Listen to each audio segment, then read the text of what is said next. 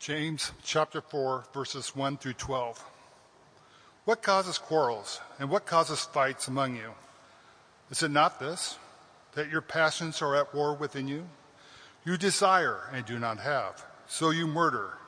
You covet and cannot obtain, so you fight and quarrel. You do not have because you do not ask. You ask and you do not receive because you ask wrongly to spend it on your own passions. You adulterous people, do you not know that friendship with the world is enmity with God? Therefore, whoever wishes to be a friend of the world makes himself an enemy of God. Or do you suppose it is to no purpose that the Scripture says, He yearns jealousy over the Spirit that He has made to dwell in us, but He gives more grace. Therefore it says, God opposes the proud, but gives grace to the humble. Submit yourselves, therefore, to God. Resist the devil, and he will flee from you. Draw near to God, and he will draw near to you. Cleanse your hands, you sinners, and purify your hearts, you double-minded. Be wretched and mourn and weep. Let your laughter be turned to mourning, and your joy to gloom. Humble yourselves, therefore, before the Lord, and he will exalt you. Do not speak evil against one another, brothers. The one who speaks against a brother or judges his brother speaks evil against the law and judges the law. But if you judge the law, are you not a doer of the law? You are not a doer of the law, but a judge. There is only one lawgiver and judge, he who is able to save and to destroy. But who are you to judge your neighbor? May God bless the reading of his word. Please be seated. Good evening. My name is Jason, staff pastor here at Grace Downtown, and we are so glad that you are here worshiping with us tonight. If you're new to town or new to our church, welcome. We're so glad that you're here. I want to tell you a little bit about what we are about. We want to be people that know the gospel and believe the gospel and share the gospel, because we believe that the gospel is good news for us, and it's good news for others, and it's good news for the world. In an effort to do that, this summer we're going through the book of James, and as you just heard read by Pastor Jeff, we are looking at the first 12 verses of James chapter 4. And once again, James starts a chapter. He started chapter 3 in a similar way. He starts the chapter with a question. Why can't we get along? A street level, very lived question of why can't we get along? And whether we're thinking about friendships, or we're thinking about family relationships, we're thinking about race relations or geopolitical concerns, we see conflict and quarrels and fights and people asking the question, why can't we get along? Well, tonight as we open up the book of James, we are going to see James' answer for not only what's going on in our world, but also what's going on in our hearts. He's going to give us, through the inspiration of the Holy Spirit and hopefully the move of the Spirit tonight, he's going to give us a diagnostic for what's going on in our world and also in our lives and hearts. Would you pray with me as we get started? Heavenly Father, we thank you for this opportunity to hear from you. God, we want to take you up on your offer to receive wisdom. The book of James tells us that if we lack wisdom, we can ask God, who gives generously to all without finding fault. And God, we need wisdom because we struggle to get along. We struggle with the conflict we see in our hearts and in this world. And God, we need your help tonight. God, I pray that as we open your word, we would see wonderful things in your word and that you would speak. God, I pray that each one here tonight, including myself, would not just hear the words of a human, but would really hear from you, God, and hear what you have to say to each one of us, and that you would answer this question for us and even more. God, we would be bold enough to say that you would change us tonight, that you would show us what we need to see in our own hearts and in this world, and that you would use this time for your purposes. In Jesus' good name we pray. Amen. Last week we looked at the end of chapter 3, where we read, a harvest of righteousness is sown in peace by those who make peace. And we talked about how true wisdom leads to us knowing what righteousness is and knowing what peace is, and then having the wisdom to do righteousness and peace in our world. Tonight we look at the opposite of wisdom and the opposite of peace. We see what James tells us about a lack of peace. Tonight we are going to take a look at the question of why we have fights and quarrels among us. That's how he starts this chapter. We're going to look at the reason for our conflict, our quarrels, our fights among us. We're going to look at two possible solutions that not only we can try, but we do try to overcome the fights and quarrels. And then we're going to look to the scriptures to answer the question, what do we do? What do we do about the conflict that we see in our world and in our hearts? So first, we start with the question. James 4, verse 1. If you haven't opened there already, please open with me. We're going to go through each verse here. James 4, verses 1 through 12. What causes quarrels and what causes fights among you? This is the question. James gets to the heart of it right here. This is the question we have when we look at the world and when we look at our own lives. There is nothing more damaging, there is nothing more distracting, and at times there is nothing more deadly than conflict in personal relationships. We are made to have perfect relationship with our Creator God and with one another, but our lived experience or just opening up our phones or reading the news shows us that we don't have a perfect relationship with our Creator. We don't have a perfect relationship with one another. And there is nothing more damaging to our personal well-being or to our peace than the fights and quarrels among us. This is the question we have when we can't get along. This is the question we have when those who are supposed to help us hurt us. This is the question we have when we find ourselves getting in conflict after conflict after conflict. Nothing is quite as common and yet confusing as conflict in our lives and in our world. It is unavoidable. So we need a solution. Before we can get to the solution, though, James is going to help us understand the nature of this conflict. Because we need to know the nature of the conflict before we know how to go about fixing it. So, what is the reason for our conflict? Is it not this, that your passions are at war within you? It's a classic spy movie trope. I love spy movies. I'm a sucker for spy novels or spy movies. And it's a classic plot line that some agency, some country, some team of people is trying to fight a battle, and no matter where they turn, they keep being subverted and they can't fully accomplish what they're trying to accomplish. And whatever they're setting out to do keeps getting undercut, and they just can't figure out how the enemy always knows what they're doing. Well, it's a classic plot line in these novels or in these movies or in these stories that there is someone on the good guys' team who is working for the bad guys. He is undercutting and subverting all that they're trying to do because they have an enemy within. That's what James wants us to realize. James wants us to realize that when we think of conflict, we immediately think of something external. He wants to show us that first we need to look at what's going on internally. When we're in conflict with others, we see it as an external battle. They did this, we did this, and now there's conflict. We see it as something external, but James says, no, first look internal. Here, when he says your passions are at war within you, literally what he is saying is your pleasures are at war in the members of your body. Your pleasures are at war in every member of your body. There is something going on inside of you that is causing you to have quarrels and fights and conflicts among you. And he means this on a micro scale, whether it's siblings not being able to get along, all the way to geopolitical conflict, where we see wars and fighting in our world.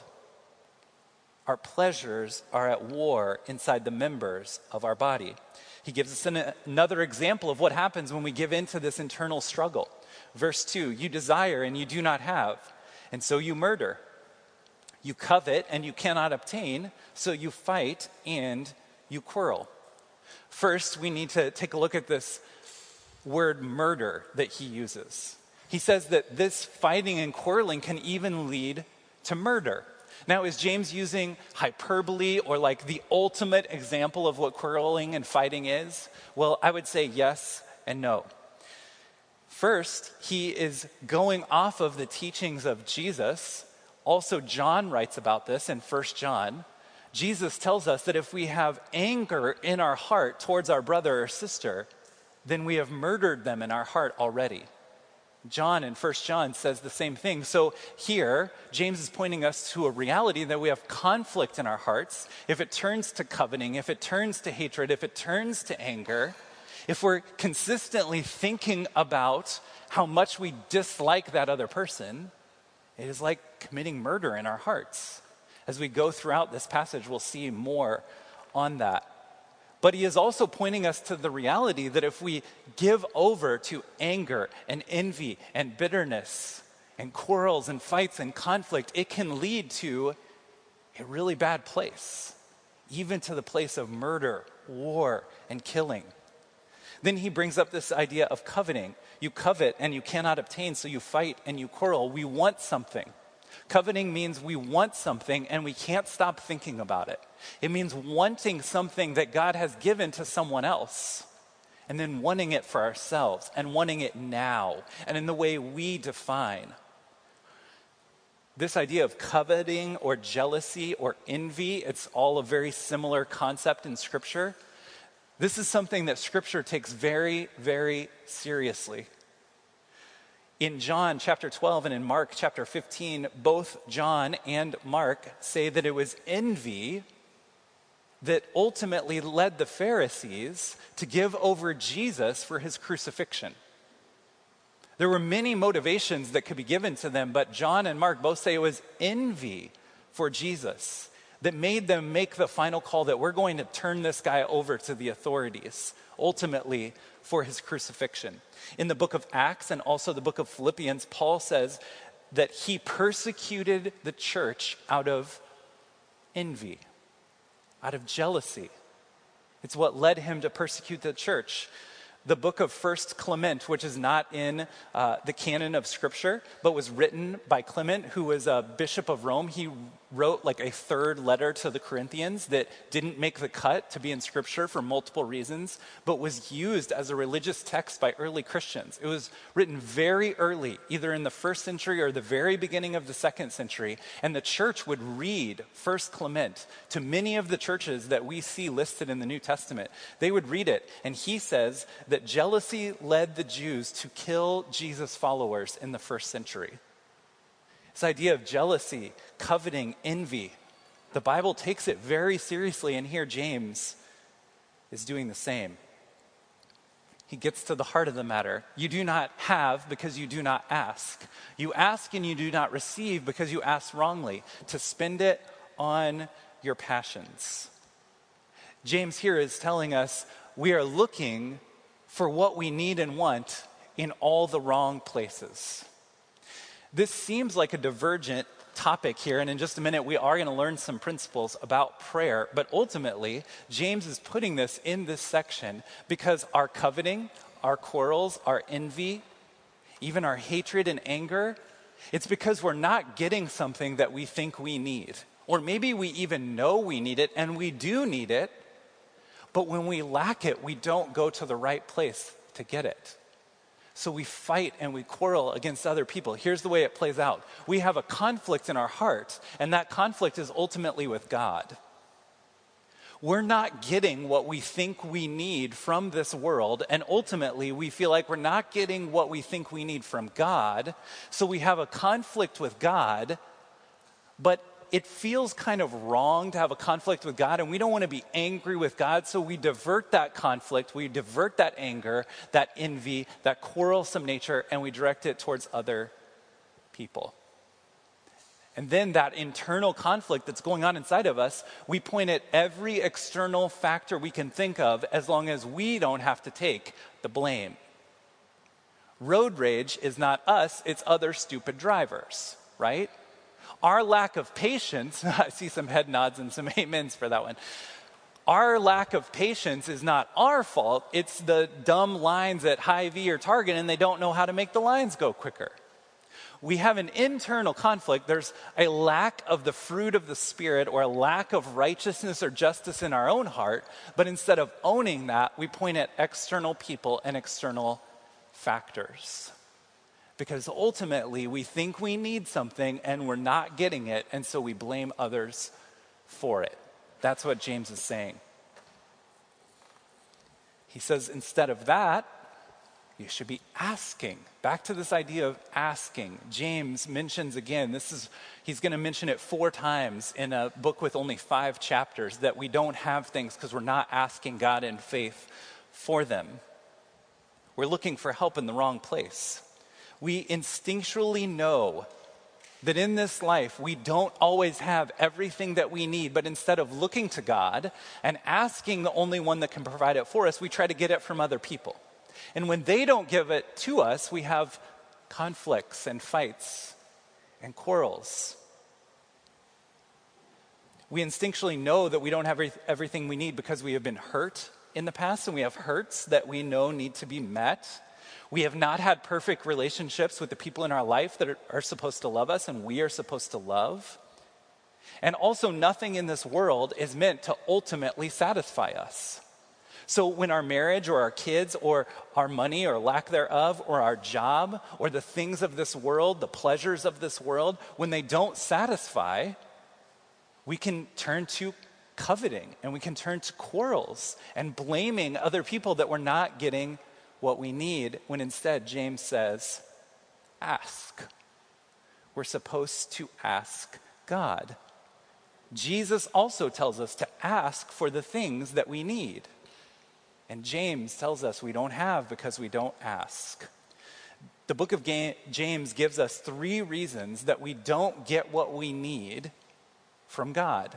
This is not an exhaustive list, but it's the one that James gives us for sure. The first one is we don't ask.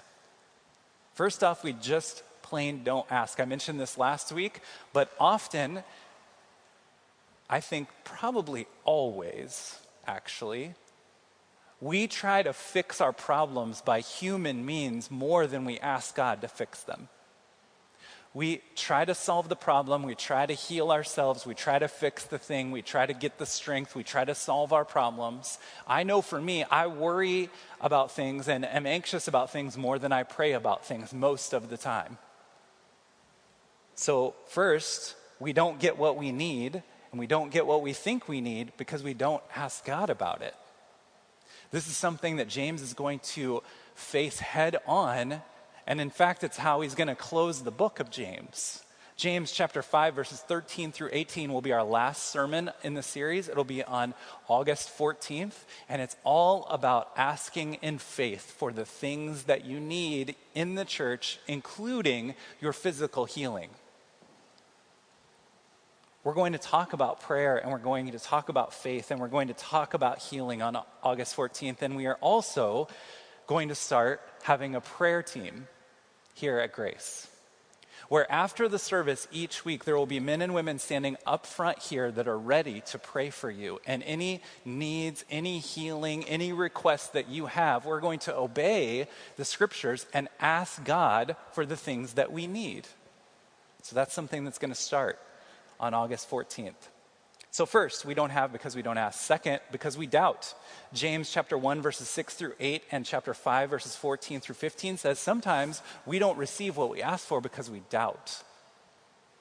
We may say the words, we may utter the words out loud, but we don't believe that God can really do it. And then third, we ask for the wrong reasons. And in fact, James says here we use it to spend it on our passions. There's a problem there. Because we've just been told in verse 1 that our passions, our pleasures are at war within us. So here very concretely is what this looks like. This is what James is telling us. I'm going to use a very concrete and real and kind of everyday life example. We get in a conflict with our roommate, and instead of evaluating our own heart, we say, God, fix my roommate. That's what James is talking about here. And sometimes God doesn't fix our roommate because he's trying to do a work in us first. We're just asking for something that we think we need to spend it on our passions. Because remember, our passions, our pleasures are at war within us, and we want to win. We want to win that conflict. We want to win that quarrel that's among us.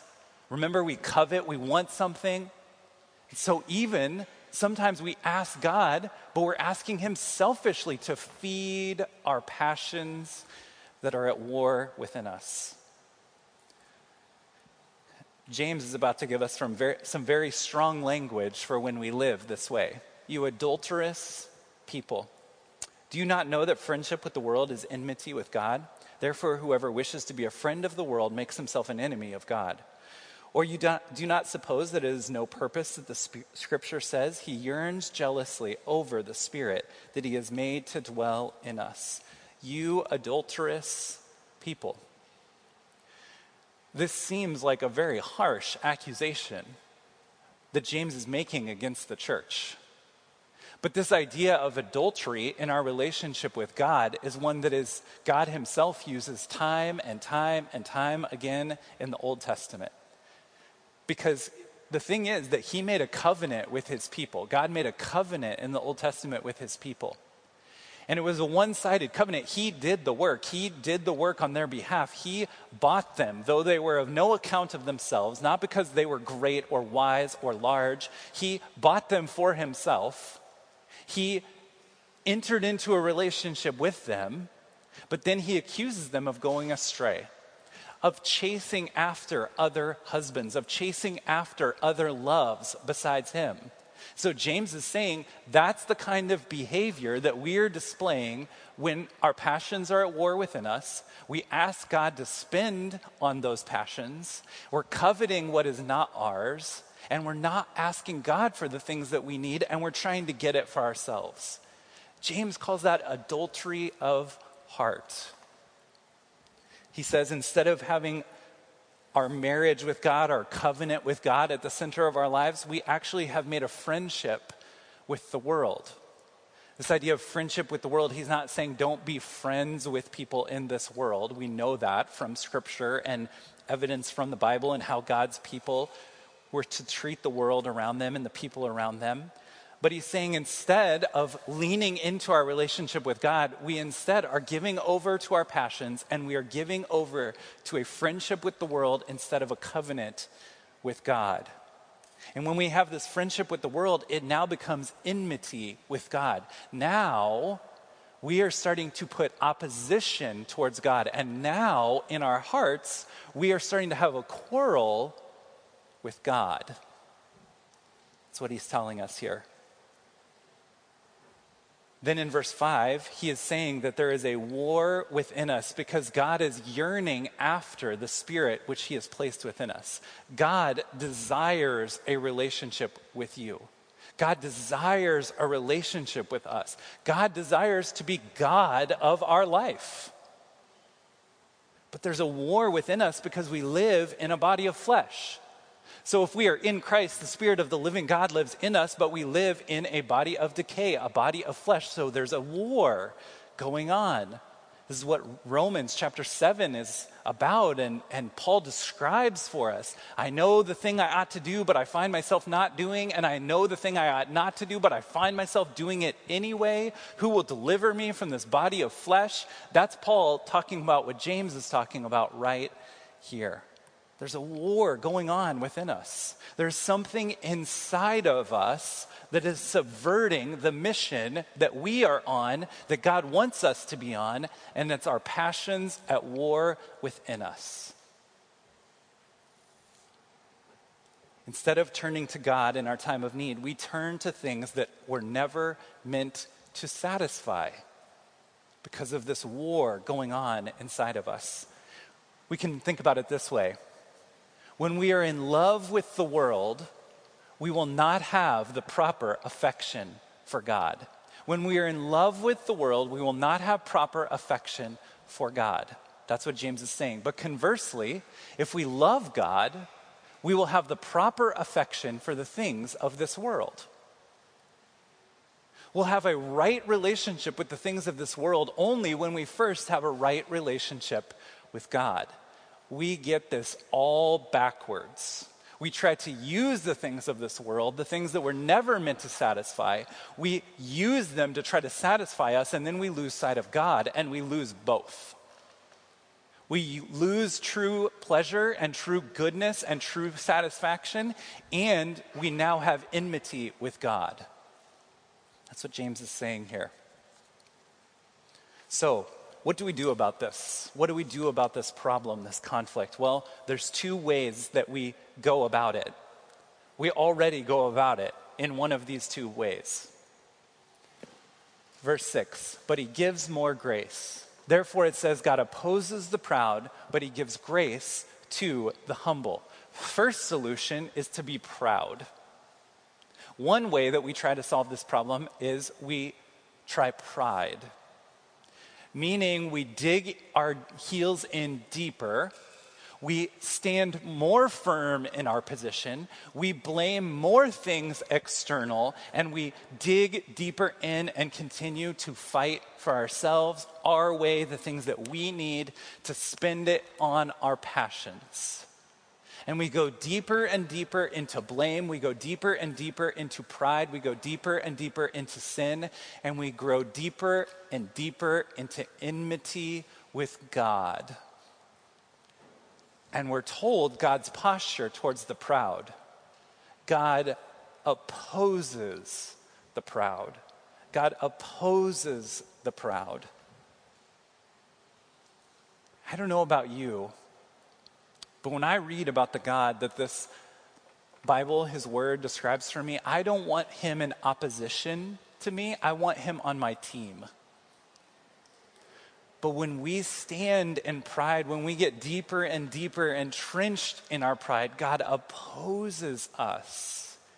He can have nothing to do with us when we are digging our heels into more and more and more pride. The only person that God can't save and help is the man or woman who says, God, I don't need you. So that's one solution, to dig our heels in to pride. But there's another solution, and it's grace and humility.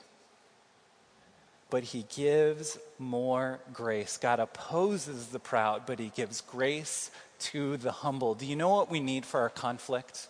You know what we need for our adulterous hearts? You know what we need for our internal war with our passions? We need more grace. We need more help. We need more of our life and more of our sentences to end with, but he gives more grace. But we can't receive it if we stick with pride. We have to go with the only solution that helps, and that's grace. And we receive it through humility, by saying we need help. When we ask God for help, when we ask God for wisdom, when we ask God for peace, he gives it. You know what the end of every conflict is? It's not resolution based on agreement, it's humility. Humility and repentance is what ends conflict. When you walk in humility and you're repentant, then you can see what the actual solution is. We're not good at solving problems when it comes to conflict, because there's a war within us that's going on. And as soon as we solve or have one piece of peace in a relationship, we just move on to the next conflict. Because there's an internal war going on. There's passions and pleasures at war in the members of our body. So we need grace and humility to be able to even see what the conflict started with. Have you ever had conflict with someone and it gets so deep and so far down the line you don't even remember where it started? If you're married, the answer is yes, you do. You know what I'm talking about. But maybe you've had this with roommates or with parents or with coworkers, where you get further and further down the line with conflict and you don't even remember why it started. It's humility and repentance and grace that gives you the ability to see what started all this and to deal with what's going on in your own heart. So what do we need to do to receive this grace and kill this pride? James gives us step by step what we need to do to walk in grace. He's going to supply for us the implications of this text, or the application, or the to-dos that come from these principles that we're talking about here tonight. Each verse has a little bit of wisdom for us. First, verse 7, submit yourselves therefore to God, resist the devil, and he will flee from you. It says submit yourselves therefore to God. What is the therefore? We submit ourselves to God because he gives grace to the humble. Because he gives more grace. Because he gives grace to the humble, we submit ourselves to him. We lay down our rights, we lay down our conflict, we lay down our weapons, and we submit ourselves to him. We say, God, whatever you want, God, whatever you want to do, God, even if I have to be the one that says I'm wrong here, I'm going to submit to you. And conversely, we resist the devil. We resist the devil. This is what our ancient ancestors, Adam and Eve, did not do in the garden. They did not resist the devil, and the devil continued to draw them in, and they saw, they delighted, and they ate in the fruit that God said was not for them. They did not resist the devil. They did not submit themselves to God, and it led to sin. Now, by our nature and choice, we are born into that family. But when we submit ourselves to God and resist the devil, we receive grace and we walk in freedom and joy. And then it says we draw near to God. Draw near to God and he will draw near to you. Cleanse your hands, you sinners, and purify your hearts, you double-minded. Be wretched and mourn and weep. Let your laughter be turned to mourning and your joy to gloom. And action is needed to submit ourselves to God. And James tells us here that we need to draw near to God. We do this by humbling ourselves. That's what we've just learned. We humble ourselves, and then we can hear from God's word, spirit, and people. We can see what he is trying to tell us about our own hearts and the way this world works.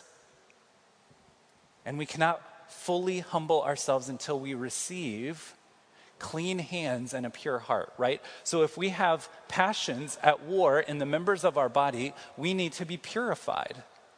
We need to be purified so we can see things clearly, to see what am I contributing to this conflict with God and others. So James tells us how to do that. He tells us, when he tells us to be wretched and mourn and weep, he's telling us to lament our sin and repent of our sin in order to receive grace from God. Be wretched, mourn, weep, let your laughter be turned to mourning and your joy to gloom. He's telling us to take an accurate assessment of what's going on in our own heart and repent and lament and confess any sin that we see in our own heart.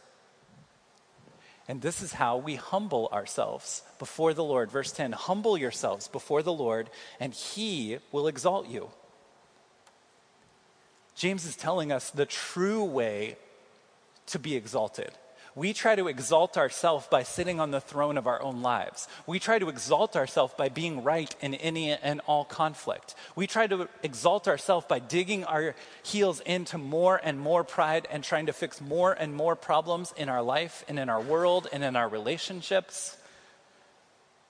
But here, James tells us that when we humble ourselves before the Lord, then he will exalt you. He is the one that does the exalting. The true way to be lifted up in the eyes of God is to first lower yourself. And we see this most vividly in Jesus, who, though in the very nature God, did not count equality with God something to be grasped, but he took the form of a slave and he emptied himself. What the first Adam failed to do, the second Adam did. We just saying he is the true and better Adam. Hebrews uses this language of the second Adam accomplished what the first Adam failed to do. The first Adam, he did not resist the devil, he gave in to the devil. But the second Adam, Jesus, submitted himself to the will of the Father for you and for me, and we look to him. And we see how he was exalted. It was by lowering himself. He concludes this section in verses 11 and 12. Do not speak evil against one another, brothers. The one who speaks against a brother or judges his brother speaks evil against the law and judges the law. But if you judge the law, you are not a doer of the law, but a judge. There is only one lawgiver and judge, he who is able to save and destroy. But who are you to judge your neighbor? Here, James is putting a cap on a section that started in James chapter 3, where he tells us the danger of the tongue. Though God gave us our tongue to worship God, we use it to do great evil. The tongue is very powerful, and it's powerful to praise God and to give life, but we use it for our own purposes. So he tells us, do not speak evil against one another. And then he concludes this section by saying, who are you to judge your neighbor? This is the opposite of loving our neighbor, which is what we've been told by Jesus and James to do, to love our neighbor. And here he says, don't judge your neighbor, which is the opposite. Here's how this works. We get into this mess right here in these verses that James is describing with pride that turns to judging, and then our mouth shows what is really in our heart, and then we cause quarrels and fights among us. While we're called to bless our world through demonstrating and declaring the gospel, while we're called to love our neighbor, instead we turn to a place of judging our neighbor because of the pride within. James here in this passage is telling us that there is only one throne in our life. There's only one king. There's only one God. There's only one that can rule and reign in our hearts, because there's a war going on in the very members of our body. Our passions, our pleasures are at war within us. And there's only one throne in our hearts. And only one person can sit on the throne at a time.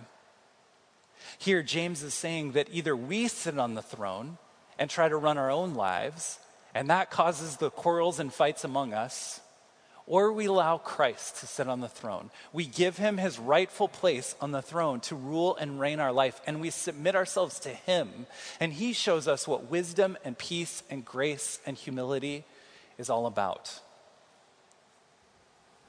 Do you see some of this mess that James is describing tonight, not just in our world, but in your own heart? It needs to start with you and I giving Jesus back his seat on the throne of our hearts, because only he is qualified to rule and reign our lives. If we try to rule and reign our lives, we get exactly what we ask for, and it's a mess. When we try to run our life, it is a mess. But he gives more grace. If you have made a mess of things, if other people have made a mess of things with fighting and quarreling in your life, he gives more grace. If you are in conflict right now with people you love, he gives more grace. If you feel so confused and so upside down in one or more meaningful relationships in your life, he gives more grace. If that war in the flesh that Paul describes and James is talking about here, if you feel like you're losing that battle day by day by day, he gives more grace. And he is worthy of our lives, and he is worthy of our praise. 1 Corinthians 15:49 says this about the first and second Adam.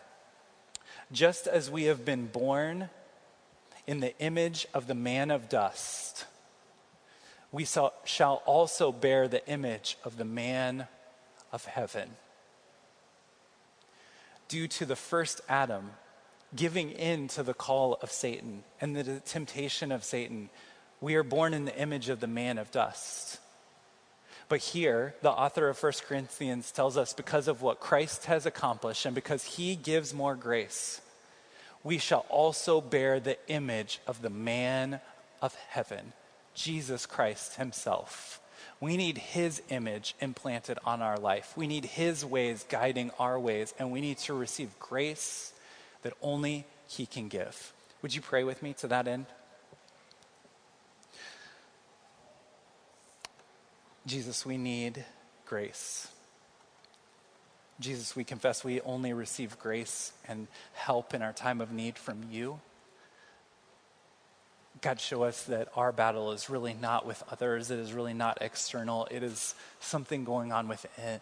And Jesus, you are the only one that can fix it. Jesus, you always did the will of the Father. You succeeded where the first Adam failed. And Jesus, you have poured out your grace, forgiveness, mercy, and wisdom on our lives. And Jesus, we pray that we would have the faith to receive that, to ask for that, to walk in that today. God, would you guide our steps? God, would you give us wisdom for the day? God, would you help us, especially those that feel just upside down and sideways in relationships and they don't know where everything went wrong. God, would you help? God, would you give your wisdom? Jesus, would you give more grace to us?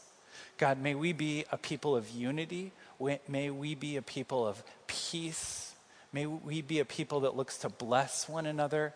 May we be a people who points one another towards the goodness of our Savior. And Jesus, I pray that others would know that we are your disciples by the love we have for one another, by the unity, by the peace that we experience.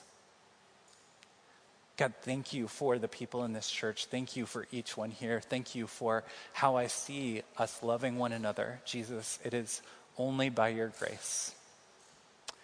In Jesus' good name we pray. Amen.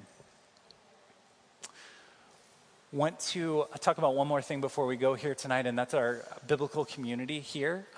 It's really the backbone of what we do here is biblical community in the form of community groups. Community groups are a people that love each other, that want to spend more time together, studying God's word together, sharing their life together, blessing one another as they look to bless the world, reminding each other of the good news of the gospel.